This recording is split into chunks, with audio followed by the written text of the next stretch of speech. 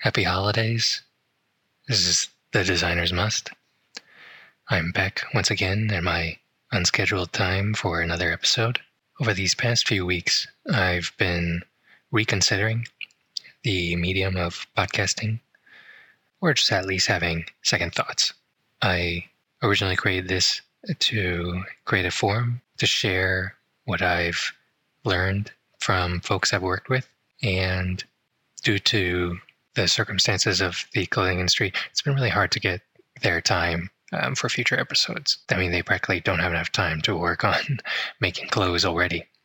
I've also found that sort of content we've recorded is maybe a bit filtered for what I would have preferred. The recorded sessions to me seem so relatively clean compared to my casual conversations with the folks in the clothing industry, and I'm not quite sure about the value of filtered, clean content, but I understand they're professionals. Those are just my thoughts about podcasting in general. May or may not continue. I'm considering all the options. However, I think I would like to answer some of the most common questions I've received over the near decade of making clothes. I have answered these questions before to folks, but they were off the cuff, and I realized that my answers to questions are analytical responses in hindsight to what I found intuitive or unconscious. And I think it's difficult to answer these on the spot. And I find when answering on the spot, I don't give quite the complete response or complete picture I'd like to actually portray. And I thought it was actually good that I prepared this, because I found myself delving deeper in finding answers that were longer, but I think better represent my subconscious self, or what I was actually thinking, or how I actually think. So I think one of the most common questions I receive is, or statements or suggestions is, why not manufacture in China or somewhere overseas and cheaper?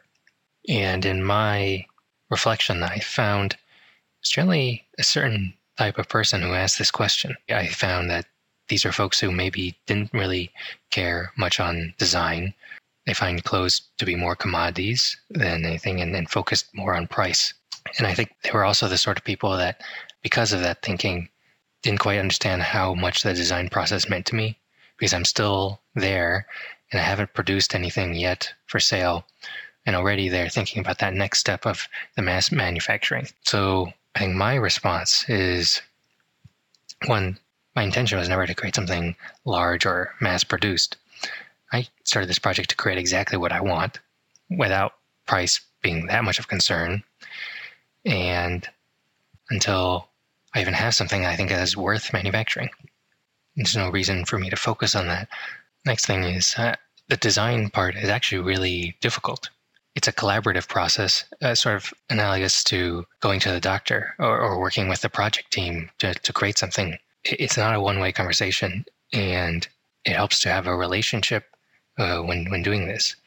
I've had already bad experiences reaching out to people electronically in this industry to do stuff for me, and I just can't imagine the headache it'd be had I gone down that route. Another common question I get is, who's my audience, or what's my style? Pretty simple. I'm the audience. I started this project for me, to create something I wanted, because I just couldn't find anything that made me happy. But what do I like? No, I like versatility, freedom, comfort. I don't want clothes to limit what I can or can't do. I mean, at least with the pants I've been working on, I just wear them everywhere. I've gone rock climbing with these pants, the same pants I've worn to work, worn them to bed, everything, everywhere. And I don't quite understand why clothes can't do that. Why does every article of clothing need some niche use, or why is it restricted for something? It's so much easier when you have one thing that can fulfill 90% of scenarios. I just don't really want to think about clothes. I want to be able to put them on and live my life. And I think, to put this in perspective, someone once mentioned that when fasting, you see how much of your day revolves around food, buying food, preparing food, eating food, digesting food. It's a lot of time. And I think there's something similar with clothing. The process of researching brands, clothes, testing them, trying them on, then actually buying them. Like what outfits actually work. And then there's the time you spend dressing up, looking in the mirror just to make sure this combination you've never used works, etc., etc. It's a lot of wasted time to me, and it's a psychological drain. I want something that's, again, versatile, simple, comfortable, modular. It just works. That's why I'm making versatile clothes. Let me do whatever I want, no matter what happens. And they're modular, that they just work with outfits because they're balanced and they're not extreme and they're simple. And I think overall, I started this project because I had the mindset of no matter what my future is, or no matter what your future is, no matter who you want to be or what you want to do, you're going to have clothes. It's the one constant, whether you become some millionaire executive or just an artist or just a father, or you don't even know what you want to be. You're just working towards something. It's nice to have, it would be nice to have this figured out, because you're going to spend so much time and money and mental capacity on this. It shouldn't be so hard, but it is for some reason with what people make and what people sell these days.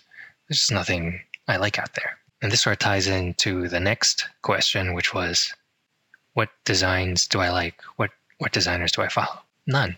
I never bothered with clothes or designers, to be honest. I started this project because, one, I thought making clothes would be easy, and I thought I wouldn't need experience, but also because I just didn't find anything I liked. And yes, I have gone down the bespoke, custom, made-to-measure, what have you route. I've used some pretty high-end folks. I've used some more, let's say, popular on the internet routes, and I was never completely satisfied. On the other hand, I would say, this is a plug, but Perry Ercolino, who was a guest on so many of the first few episodes, my gosh, he was the only one I can think of that really made me something I really liked. And maybe that's shoes, where there's a more narrow aesthetic, but he did a great job. Anyway, to summarize, I don't follow the clothing industry. I don't follow designers. I don't do any of that. To me, I just don't really like what other people make. It's not for me. Sizing and fit and measuring yourself.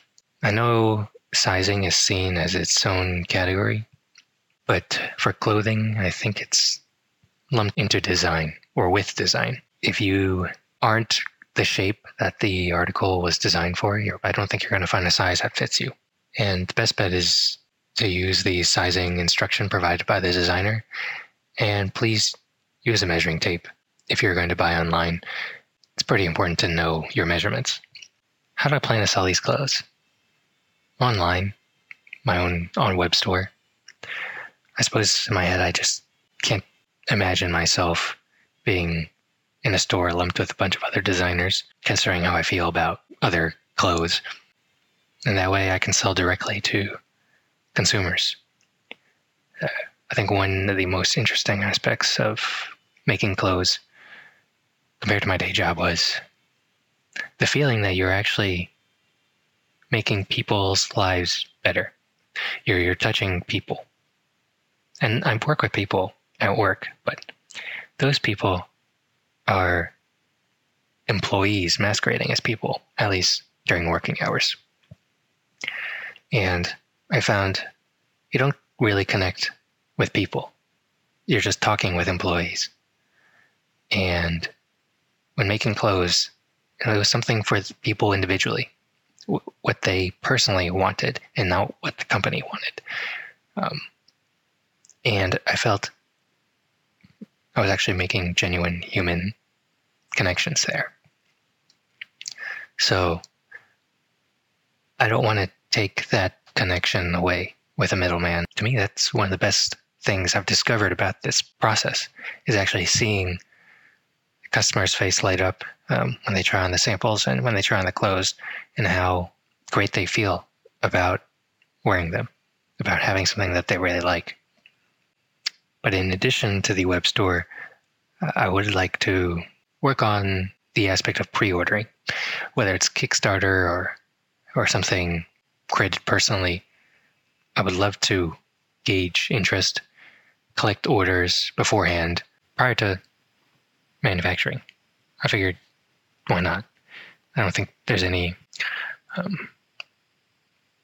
risk there. In fact, I think it minimizes some of the risk, and I think it helps gauge what customer interest is, what colors or fabrics people like from the selection that I have, what sizes are the most popular, et cetera, et cetera. And I think it just gives you a better sense of who your customers are or who is interested. And I think it's just interesting, nice to know. So I also want to be able to connect with people, with customers. I don't want this to be transactional where you buy clothes and then that's it, you disappear. It's almost like an artist selling one of their artworks. It'd be nice to know where it goes and what happens to it. And if it changes anything about the person's life, and if so, how? Because I hope to make more items. And at a certain point, I want to factor in not just my own thoughts, but feedback that I get from folks who are interested. I don't have all the answers, and that's not to say I'm going to apply every single suggestion, but it never hurts to consider them, have them in mind. I mean, I've gotten some interesting ones already, which I'm curious how I'm going to incorporate, but that's the fun part. Trying to solve problems is what the design process has felt like.